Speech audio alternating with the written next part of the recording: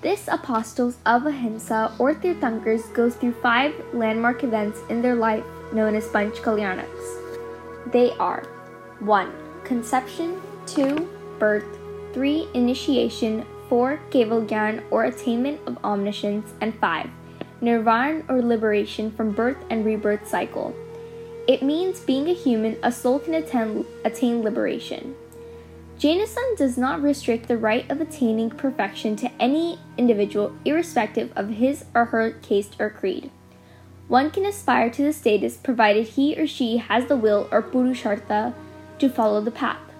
But samyaktava or righteousness must first be born in him.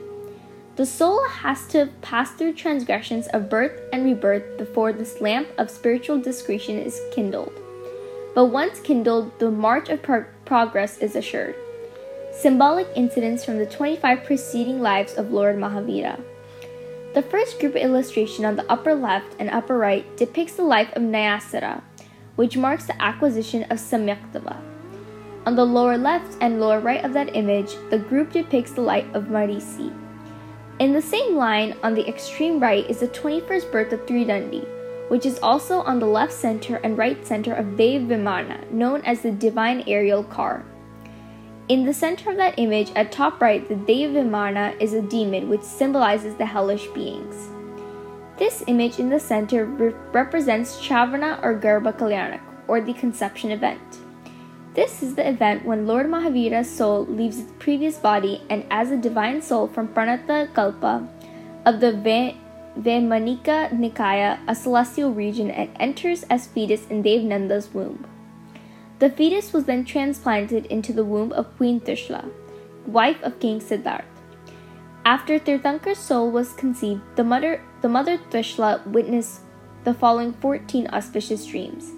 1. A lion, 2. An elephant, 3. A bull, 4. Goddess Lakshmi, 5. A pair of garlands, 6. The moon, 7. The sun, 8. A flag, 9. A silver jug, 10. A lake of lotus, 11. The milky ocean, 12. A divine aerial car, 13. A heap of jewels, and 14. A smokeless fire.